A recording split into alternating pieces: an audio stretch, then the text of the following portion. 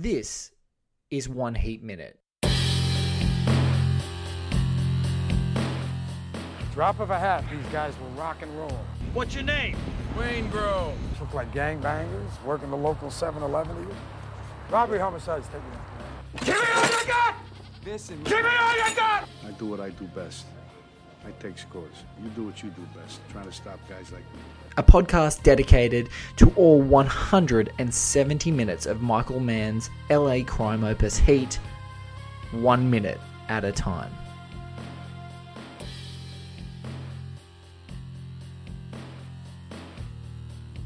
Ladies and gentlemen, welcome back to One Heat Minute. I'm your host, Blake Howard, and joining me today over Skype is a man who is sort of a culture writer for the Portland Mercury, is a producer of another awesome podcast that I strongly recommend called 80s All Over with Scott Weinberg and Drew McWeeny. But the main reason I wanted to get him on this is because he's one of the greatest Star Wars aficionados that is online, and actually not one of the ones that is sort of sociopathic levels of like craziness that that makes you never want to be a Star Wars fan, even though you are one. He's just one of my absolute favorite people online. His name is Bobby Roberts. Bobby, thank you so much for being a part of One Heat Minute. That is one of the best podcast intros I've ever. Thank you. Like, I feel like I sort of grew out of the status you were talking about. Like, if this podcast had happened about 15 years ago, I would have been that dude. I probably would not have been on this podcast at all. But I appreciate that, man. Thank you very much for having me on. This is really cool. I love Heat. I don't know if it's my favorite Michael Mann movie, but it's one of the most. It's up there. It's one of the most beautiful of his films, not just visually, but thematically. And it's probably the one that's the most fun to unpack. It seems like sort of the thesis of Mann. Like, you can point to that movie, and every director has that movie, whether they mean to be making it that way or not. But every director has that one movie where you can point to it and say basically everything that this person has in their toolbox was used well in this one film. Wow. I think Heat is the thesis of Michael Mann. It's so close, and what's a fun game, and you've taken us immediately down a rabbit hole, so I appreciate it, is that you think of those great directors and you're like, oh, what is the thesis film? So you just even very iconic or quirky directors like an Anderson. What's a Wes Anderson? What's his pièce de résistance? And it's like, is it Grand Budapest? Maybe. Tarantino, is it Pulp Fiction, or is it Inglourious Bastards, or is it Django? But yeah, I totally agree. And one of the reasons, guys, I wanted to talk to Bobby as well is because there are so many absolutely batshit arguments that go on the internet with characterizations and people just completely misinterpreting character. And I think we're in a time, for a positive sense, that people are more socio-politically aware of the significance of character and a characterization and things like that. But especially in massively popular pop culture movies, some people just completely go wrong. So I love often when people are talking crazy to go back and just check out what Bobby says and just go, okay, cool. There are other people who are normal on the internet. It's not just what's happening in my Twitter feed. So really appreciate that you're here for the 45th minute of Heat, what we're lovingly called, before we kicked off officially recording the podcast, the clean up, go home moment. An amazing encounter, a collision between Neil McCauley and Charlene Chehalis, played by Robert De Niro and Ashley Judd. So before we dive in and talk about this minute and talk about Mann and really rip in, let's have a listen to the minute. Bobby and I are going to watch it together, and then we're going to come back and talk about it with you guys. You guys can have a listen. Then I will finance setting you up myself, on my own, any way you want. Dominic will go with you, and my word counts. But right now, you will give him the chance. Clean up, go home. Clean up, go home.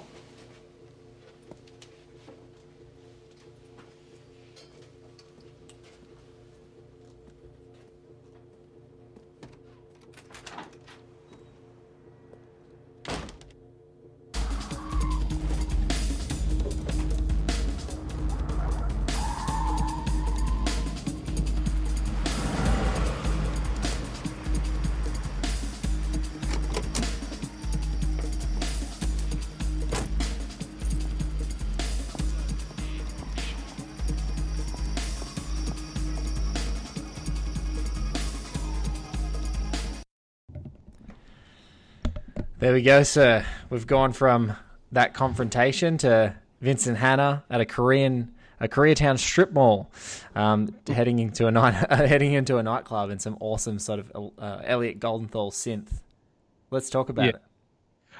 Let's talk about the drive-in, because that probably has the least sort of substance to it. Although even the fact that it's just Vincent driving to a Korean restaurant, it's still very stylishly done, to the point where it's almost distracting, especially when you realize what the scene that follows is going to be. Yes. Like, man shoots it like there's going to be a bust. Like, Yes. like an action sequence on par with like that middle episode of True Detective. You know, that oneer? Yes, the one. Oh, what a one. He shoots it like we're about to hit that oneer in the Korean food joint, and all he does is sort of walk in and sit down and then just give a huge raft of shit. But I love just the sort of the energy, and it's that those sorts of scenes propel Heat forward. Heat is a very long movie. Heat is very languidly paced, and it's those sorts of scenes that make it feel like it's hurtling along at a pace much faster than it's actually traveling. Yeah. And that's what I like about that part. The part before it, though, where Neil McCauley and Charlene Chehalis are sort of facing off against each other. That, I think, is actually one of the key moments in the film, and it's definitely one of the more widely recognized fun moments in De Niro's performance. People really like that bit. Everyone has their own favorite bit in Heat, and that's why this podcast is genius, because you thank you. So many people latching on to those favorite moments and making everyone else feel like, oh yeah, well, that's also my favorite moment too. It's all about the little things in film, especially when you're revisiting a film for the second or third time. It's not so much, the huge tidal wave of emotion and theme that's smacking into your chest. That's still there. That still washes over you, especially at the ending of this film with the synths just sort of gliding over every last raw nerve at the top of your skin. It's sort of like you're just picking out all these really cool moments that you maybe missed before, or that you didn't miss before, but you like digging into because there's so much there to play with. Like, an eye darting to this side, or, someone gulping, just that little nudge of the Adam's apple as the actor is very, very clearly communicating to you that things have gone imperceptibly, but oh so wrong. Those sorts of moments are all over Heat. They're just scattered everywhere all over Heat. And Clean Up, Go Home is definitely one of those moments. And Ashley Judd, you're so right. This is Neil McCauley, who's been so cool and collected, even in the most hyper-aggressive, moments in the film. From Waingro's mistake at the beginning, he only slightly lost his temper with Waingro before the escape and had to realize that was not the time to be emotional. And so you've seen him in really hyper situations.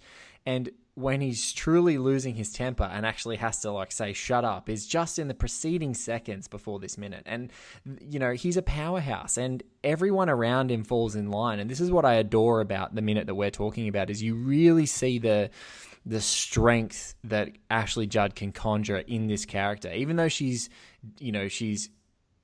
begrudgingly agreeing to whatever they're going through.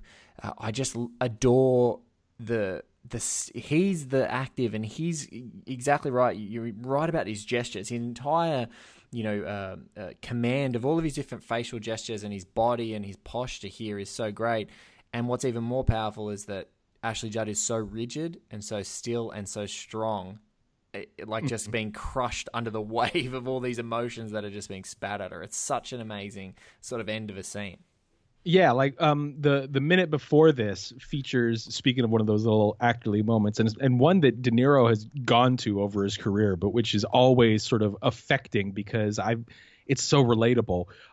He's yelling at her, like you said, and he he gets so close to calling her a fucking something. Yes. Like, he says, and you can see him chewing on the first syllable of that word, and it gets stuck to his lower lip, and he's trying to basically bite it off, and he succeeds.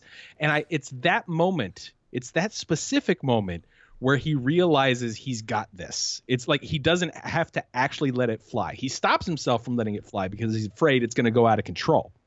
But once he swallows it back down, and she sort of loses a little bit control as well, like her voice starts to rise, like he realizes he's got this. He's essentially going to bully her into going against her best interest for like the 80th or 90th time in her and Chris's relationship. Before I let you go on, do you think this is a great question that came up in the previous minute, which I have to ask you now? Is this the first time this has happened, or has this happened before with these two? It's absolutely happened before, Yeah. and that's part of the overriding tragedy of that whole storyline with Chris and Charlene, is that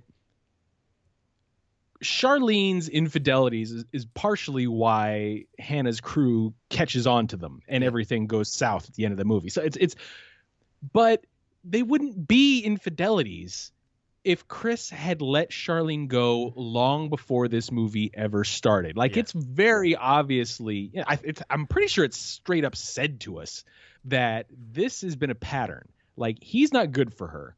No. She wants to go. She's absolutely always wanted to go. He will not let her do it.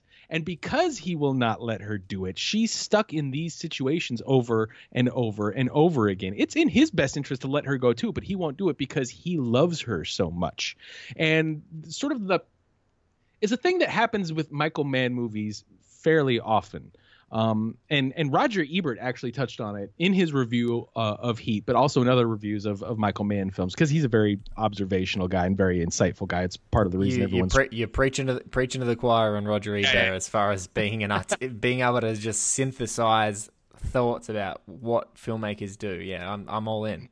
And he put his thumb very strongly on it when he said that a lot of Michael Mann movies, in this movie in particular, feature women who basically either want to tame the man at the center or are asking the man to give up on their passions and come back home and settle down. Yes. Like, that is almost always the female role in a Michael Mann film, because Michael Mann films are more than anything concerned with the idea, not even so much of excellence, but of hyper competency. Yes. You are good at your job.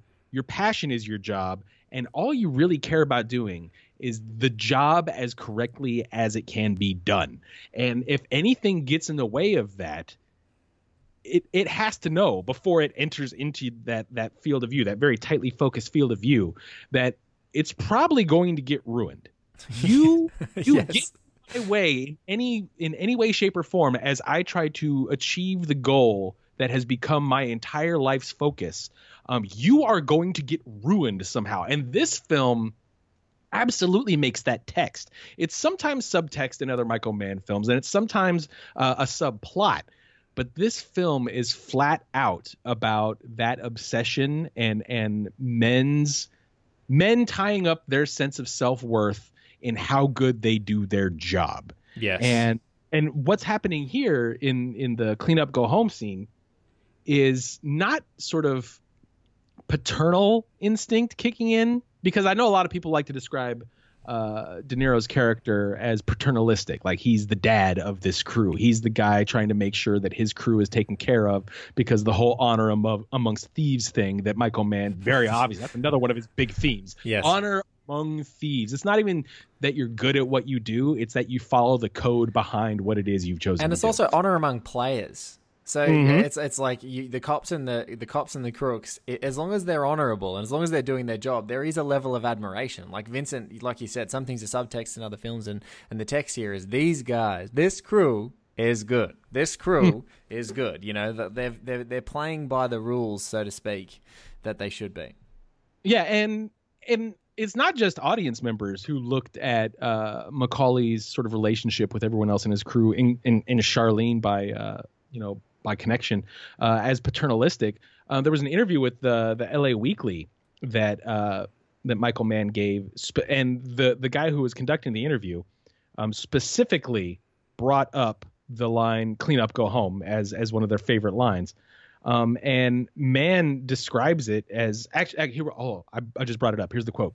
"It might be my favorite part of his performance. There's something in that moment. He is 200% Neil McCauley. He is the boss of that crew. He's taking responsibility. He's being protective. Clean up, go home. I'll keep the lie. I'll keep the marital betrayal that I've just discovered, which is potentially dangerous to our security." Now that sort of gives you an insight into how Mann is viewing the scene. But it also tells you that Mann at no point stepped outside of McCauley, stepped outside of that mindset to consider her role or her characterization beyond that point. She is there pretty much to set up the plot point that is going to eventually bring the rest of the crew down. And so because she's wanted to leave for God knows how long and hasn't been allowed, she's starting to have, affairs. And because she's having an affair to sort of get the fulfillment that she needs to have outside of Chris, she's sort of screwed it up for the crew, and she's going to end up being punished.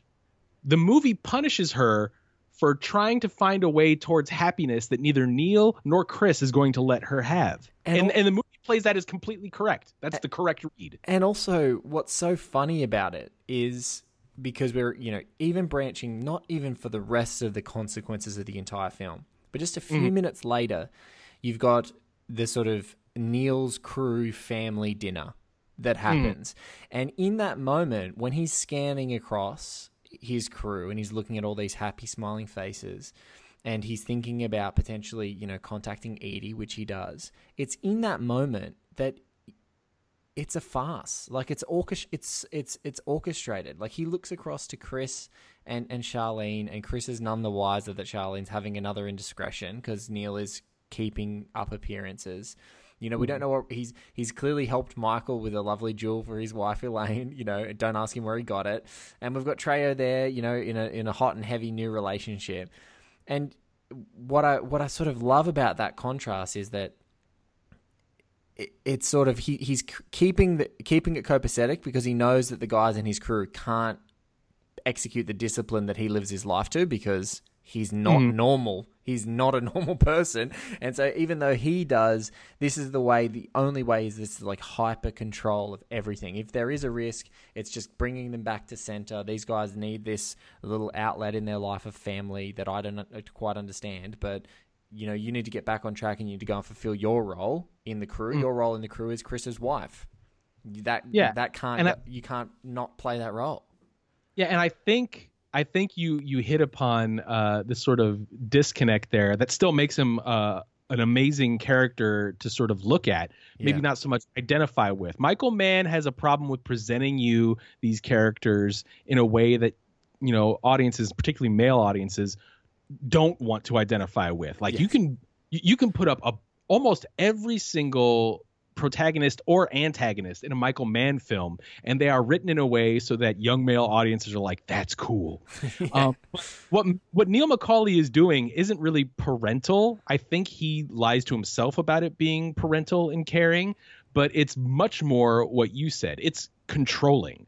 What is of key importance to Neil McCauley is the idea that he is in control. And if a situation is out of control, he then controls it by abandoning it. Yes. So long as his power is the only power and its exertion like subsumes everything else within a 5-mile radius of it, then he feels centered. Then he feels correct. And Charlene is a problem to solve. Charlene is not a person to listen to. Charlene, no.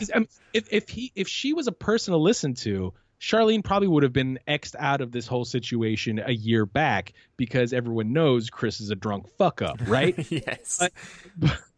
But because it's a matter of control and Neil is the one that has to be in control, and Neil feels better about himself the more moving parts are under his control and everything works flawlessly the way Neil has it planned, that's partially what brings him down too. he can't step out of the mindset of him being in control. And when he does finally start to step out of it with Edie, that's partially what brings him down. When he steps out of it so far as Waingro goes, like he realizes he's going to break his own rule. That's partially what brings him down, because he's not used to looking at things from perspectives. I mean, he sort of guesses what other people are going to do, and he has a general idea of what will happen if you take, you know, he looks at people as props essentially. And you take this prop and you set it in this position and you push this thing at that prop. That prop is either going to fall over, run out of the way, or try and fight back.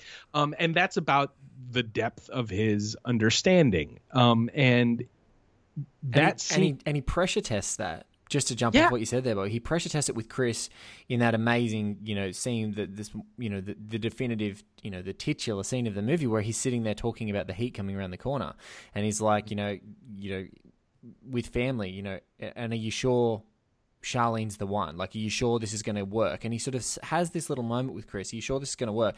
And when Chris says, "For me, the sun rises and sets with a man," he's like, all right. And so in that moment, the inventory of his brain says, well, now I need to fix this because I've already got a suspicion. As soon as Chris is oblivious and clearly she's his blind spot, I think she's seeing someone on the side.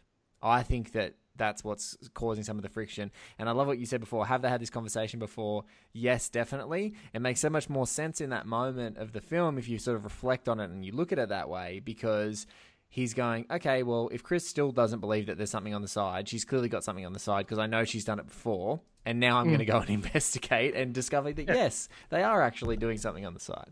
Yeah, and it also allows him leverage over Chris because he knows, like, if you have watched that relationship proceed along its bumpy, drunken, messed up path up until that point, and you know he's seen it because he's some of the only people he's actually close with, and you hear those words come out of Val Kilmer's mouth, you realize this guy is stuck. That is absolutely, like you said, a blind spot. So you have to manage for that. You have to control for that. Yes. And again, like if you look at it from Charlene's perspective, if she's just allowed to go, if Chris allows her to go, if Chris' concept of love isn't, I love you, so you have to stay with me, none of this is a problem. No. She's not going to cause them issues. She actually, and you can tell in the early parts of this exchange that we've just missed, which is like, he's a legitimate businessman. That's her way to diffuse Neil. He's a legitimate businessman. And she's like, she says it so quickly that it's like, this isn't a guy who's a crook who's using me for leverage to tap into you guys. This is a guy who's unawares. And it's only, you know, by bad luck on Charlene's part, you know, her law of attraction, attracting a guy who probably isn't exactly a legitimate person to begin with. That's not her type, clearly. She attracts Alan Marciano, who, you know, played by Hank Azaria, who's this guy who's got some dodgy connections in his past. So, I think it's really, really interesting in that point. If like she's trying to diffuse it, no, he's legitimate. This can't come back at you. I'm smart enough to know that, Neil. And another aspect that feeds into Michael Mann's repetitive themes across his filmography are his ideas of romance and how that romance gets rewarded. Basically, the only person in the film who gets anything close to a happy ending, and it's not really a happy ending, is Chris. Like, he's shot up, but he gets to escape. Yeah, he doesn't get to see Charlene anymore, so that's sad for him.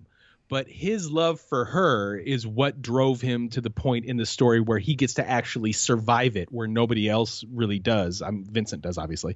But I mean, like, nobody else in his crew gets to survive that moment. And it's the reward for his undying love. The sun rises and sets. He honestly believes that down in his heart. And so he gets the reward for it. But that's bullshit, because what he feels for Charlene isn't love, it's possession. He owns her. And when Macaulay sees that his concept of ownership isn't really jibing with reality, Macaulay comes in, and then Macaulay owns her so that Chris can feel like he still owns her, because Macaulay owns the whole crew. That's exactly. To be clear, like, he owns the whole crew, and Chris is just volatile. And this extends so far out of the movie that if you try to look up the clean up go home scene on YouTube, one of the first hits that comes back is not Clean Up, Go Home or Heat, Macaulay and Charlene. It's Robert De Niro owns Ashley Judd. Oh, God. That's the title of the video. And you know that it's meant because it's like, okay, Yes. Robert De Niro is putting Ashley Judd in her place in the scene in the film. Yeah. But it also is a very succinct sum up of how those character interactions, that specific triangle of characterization is described. That's exactly what it is. Like, Chris thinks he owns Charlene. Doesn't. Yeah. Neil owns Chris. Absolutely. In order to keep Chris owned, Neil now has to own Charlene. Yeah. And not just like philosophically, he basically offers to purchase her. Yes. I will keep you financially solvent. You can trust my word. I will buy you. Yes. That's essentially what he's saying. And she rolls with that. Because at this point, being bought is the only way her character can understand, affection being shown to her. And going out on those terms. So like you said, it's the contingency, which is in that moment, if for him to maintain control of Chris, he's like, look, she's going to leave. I'll set her up. He's already thought about the potential of that conversation happening. He's like, I'll set her up.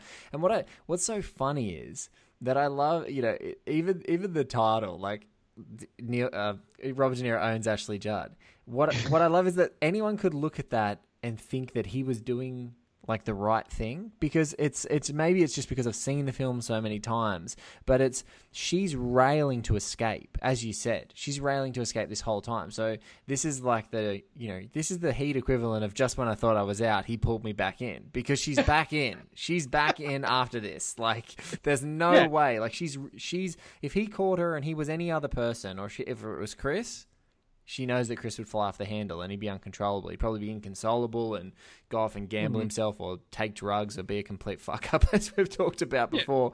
But, it's Neil, so just when I thought I was out, he said he'd finance me, and I have to take his word. Well, and what I also like is that while we're diving into the weird ways that this sort of reveals maybe some of Michael Mann's blind spots, and definitely the blind spots in the characters that he's writing, it also still feeds back in to the more plotty aspects of the screenplay and Neil Macaulay's ultimate downfall, which is absolutely intended by Mann and by De Niro in the way that everyone's choosing to portray this character and tell this story, is that he is breaking his own rules. Macaulay's defeat at the end of this film is 100% bought by Macaulay. It's not so much that Hannah wins. It's that Macaulay keeps incrementally, once we meet him at the beginning of the film, stepping out of line. He is not adhering to his own code. And that is the worst thing you can do in a Michael Mann film. Yes. Is any variation from the code that you are supposed to be rigidly adhering to is you are sprinting towards your own death, and you deserve it. That's essentially what's being said most all of this. And that's what happens with Macaulay. Like, that's it. The way he handles Charlene is part of a chain of screw-ups that leads to him in Pacino's lap, listening to synth music, listening to some Moby synth. But you're right. And what I love, though, and this is what's so cool about sort of the tragic elements of the ending, but it's Vincent's awareness that if they haven't caught him in 48 hours, he's gone. Like, Vincent's, in the scene where he finds young Natalie Portman's character on a suicide attempt, in that moment, had she not been there, like, Vincent's going into that hotel room for a month and not coming out. Like, he's fought the good fight, but if the guy adheres to the code and he's as good as he says he is, especially after taking his measure face to face, he's gone. And you're exactly right. It's that the fact that he's denying himself that code and denying. There's it's only this miracle that it even comes up. And even the guys who are protecting Waingro, they feel like this is an overcomplication. This is not. He's gone. There's no way he's going to come back for Waingro. This is the last ditch effort, and he's there. And so that I think that's so wonderful as well, is because sometimes there's a little bit more triumph with a protagonist and an antagonist colliding like this, and I love that there's this there's a direct tinge of sort of sadness and tragedy of accomplishment, and what you have to think about that. And it starts 15 minutes before the film climaxes at the end. It's starting long before that, because had he followed the code, he's off to the races. He's off to New Zealand. Yeah. And we also know, like, the tragedy aspect you just mentioned is sort of compounded by the fact that we know that for Hannah, whatever high he's going to have, which is already dampened by the fact that he has to know on some level as a character, he didn't earn this, really. No. No. And even if he had earned it 100%, it's going to dissipate in less than 48 hours. Yep. He is going to start to feel hollow and numb. And he is just going to find another high to chase. And it's probably not going to be anywhere near as good as the high that he just got chasing after Macaulay. Like, it's not even going to be methadone. It's going to be smoking oregano after just bong ripping some of the choicest kush you have ever had in your life. And that's sort of why that ending is as perfect as it is. One man actually did adhere to the code. The other man, who was the biggest proponent of the code, did not. And neither of them are getting their happy ending. But it is, according to the way the movie is set everything up, the precise correct ending. It can't end any other way. And it's sort of interesting how vital Clean Up, Go Home is to that. Oh, absolutely. It's in. You said it best earlier when we're sort of, contextualizing this entire film. Is a lot of people just in flashes, if you're not as familiar with it, or you haven't seen Heat as many times, as most definitely haven't seen it as many times as I have, but as a normal person who likes Heat, if you've watched it, there are these big signature scenes that you can think of. The middle heist scene, obviously, the beginning heist, and some of the wrap up, and what I'm finding the more and more that I do this podcast, which is such a lovely surprise, is that the more and more people who really like the film sort of love those big centerpieces because of all of the emotional momentum that build and underpin them. And so you've got these emotional foundations to these big action set pieces and these big relieving set pieces. But every time I watch it, I lean into these moments that are purely about the relationships and the insights you get to these leading characters. Vincent's iconic ones with Justine. Even the aside with Donald Breeden, his sort of tragic, exponent of sort of an African American man, leaving prison and being incentivized to recommit crime, and all these little, what you think are just, for some people who may have seen the film less, are just distractions to the big action and shootout, bang, bang, bang. Robert De Niro owns Ashley Judd. I actually, these are the moments where you're like, no, this is actually what makes Heat extremely unique and so hard for people to even come close to imitating.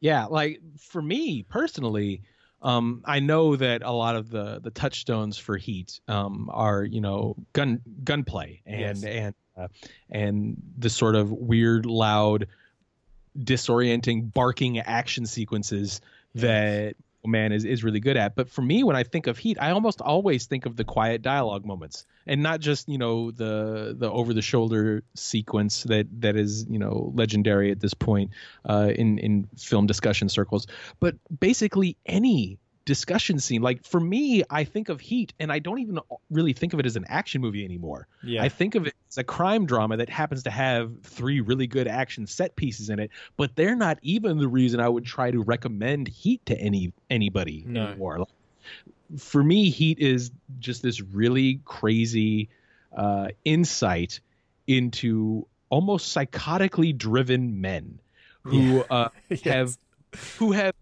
dedicated almost the entirety of their lives solely to being hyper competent at the one thing they realized they were good at, when they were young, and pursuing that to its terminus, which is never going to be pleasant, and spending time in that headspace and in that universe. It's rich, and it's off-putting, and it's disorienting, and it's alluring all at the same time. And that's a thing that sort of stretches out over man's filmography, but that's partially why I feel like this is Mann's thesis, because this is the film where he got every single one of those weird discordant elements to sing perfectly. Like the chords he's playing should not actually ring out as true as they do when you blend them all together. No. But it's like this weird symphony of damaged masculinity that still sounds beautiful to your ear. That's what he is. Well, I want to keep talking to Bobby all day. So, but what I cannot think of a better way to go out than saying the symphony of damaged masculinity that we've been talking about. Look, Bobby, thank you so much for being part of One Heat Minute. I'm going to pause this there. I'm going to firstly say thank you. Secondly, you have to come back. There has to be more minutes for you to come back and for us to chat about it at a later time. Thank you so much. Would you come back and keep talking to us? Oh yeah. Just let me know. Easy. I'm pretty easy. And before I let you go, I really, what I discovered before we even started recording is that Bobby has a tremendous Al Pacino impression, largely driven by an obsessive watching of The Devil's Advocate. So I'm looking forward to getting you back for a Pacino minute, because I want some Devil's Advocate Pacino recorded for the people of One Heat Minute desperately before we go on. I'm gonna save it. I'm gonna save it now because I could. It sounds like you're almost prompting me, trying to draw it out. Can't. No, I'm teasing. I want to tease them even longer. The next episode, they're going to be excited. I guarantee you. But guys, firstly, Bobby, thank you so much for being a part of One Heat Minute. Guys, thank you so much for listening. Please subscribe, rate, and review 80s All Over, which is the podcast that Bobby produces. It is, and I want to make sure that I get your Twitter handle. It's at Bobby Roberts PDX. Is that the best place for everyone to find you, Bobby?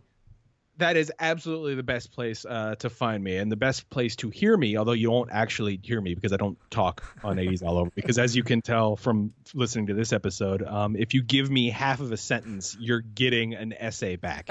So I don't talk on that show, but I do produce it. I do edit it. I do record it. All the old classic trailer drops, I'm the one putting those in. Lately, Drew and Scott have taken to doing almost radio play recreations of how a film got made. So I've been obliging them by actually turning them into little radio plays in the middle of the shows. So all that stuff you can hear at 80sallover.com/podcast. Check that out. They go through every month of the 1980s in order and do capsule reviews of every film that came out that month in wide release. And it sounds crazy. It is crazy. It's inspirationally crazy, because when you go along, it's so for a lot of folks, when people say the 80s, you're immediately drawn to the big releases, your Star Wars, your Indiana Jones, your Back to the Futures, etc. But what's amazing is I love the episodes where, or even the sequences of episodes where there's nothing that is interesting that comes out. And you hear movies, and you might have seen it on VHS like one time when you were 10. They're my favorites. When I literally hear about these movies, and I'm like, how... It almost is like a compounded how did this get made over and over, and especially with the radio plays. They're just outstanding. So, yeah, look, a strong recommend to all those lads. They're all doing great work. So, and also, again, if you're a Star Wars fan, which most people listening have heard me say, I'm a massive Star Wars fan on an epic scale. Bobby is one of us, and the best one of us to follow on Twitter. He's literally he's where you need to go for any Star Wars tweets or commentary. And you've got a fantastic. Would you call it like a YouTube mini doco on the music right now that you've pulled together? I call it a podcast miniseries because I originally did it solely for a podcast. There's no real video component, but I'm like, I'll put it on YouTube. So if people want to get to it more quickly, they can. But it's a 3-part podcast miniseries called How the Force Works that is entirely about looking at John Williams' score for The Last Jedi, which is, as almost everything else regarding The Last Jedi, sort of contentious. People don't quite know where they want to land on it, or they land on it, and then they also immediately fold their arms and like, convince me I shouldn't be standing here. And that sort of sums up a lot of the discourse about The Last Jedi, or at least it has for the last few months. It's sort of calming down now, finally. But I decided to do 3 45-minute episodes based solely on that music and how that music sort of feeds into the storytelling of the film, feeds into the storytelling of the previous films, and sort of uses what it's doing to elicit specific emotions from you in accordance to what the scenes themselves are trying to do. And sometimes it works at cross purposes. Sometimes, most of the time, it sort of enriches and makes it a little more powerful, a little more meaningful. And so I just basically step through the soundtrack and also give a little bit of personal history as to how John Williams' music sort of led me into being a film fan, a music fan, someone who realized what imagination even was in the first place. So there's a little bit of that at the beginning, and then I just sort of go into why the music for The Last Jedi does what it does and how well it does it. So you can find that on YouTube. Just search How the Force Works and it should pop up. You'll probably also get a whole lot of music videos of Han Solo yelling at Finn. But guys, what I will do first is I'll make sure that on the post of One Heat Minute, if you're listening to this in iTunes or Stitcher or your podcast app, you'll probably see the links. I'll make sure that the links to that one is up under Bobby's bio. But look, Bobby, thank you so much for being here again. This has been an absolute blast, guys. Thanks for listening to One Heat Minute once again. Thank you to Garth Franklin for our web design. Thank you to Paul Davies for our music. But folks, we'll have to catch you next time on this. What did you call it, Bobby? I want the exact words for you. The symphony of the symphony of damaged masculinity that still somehow manages to ring true. Perfect. Guys, thanks so much for listening.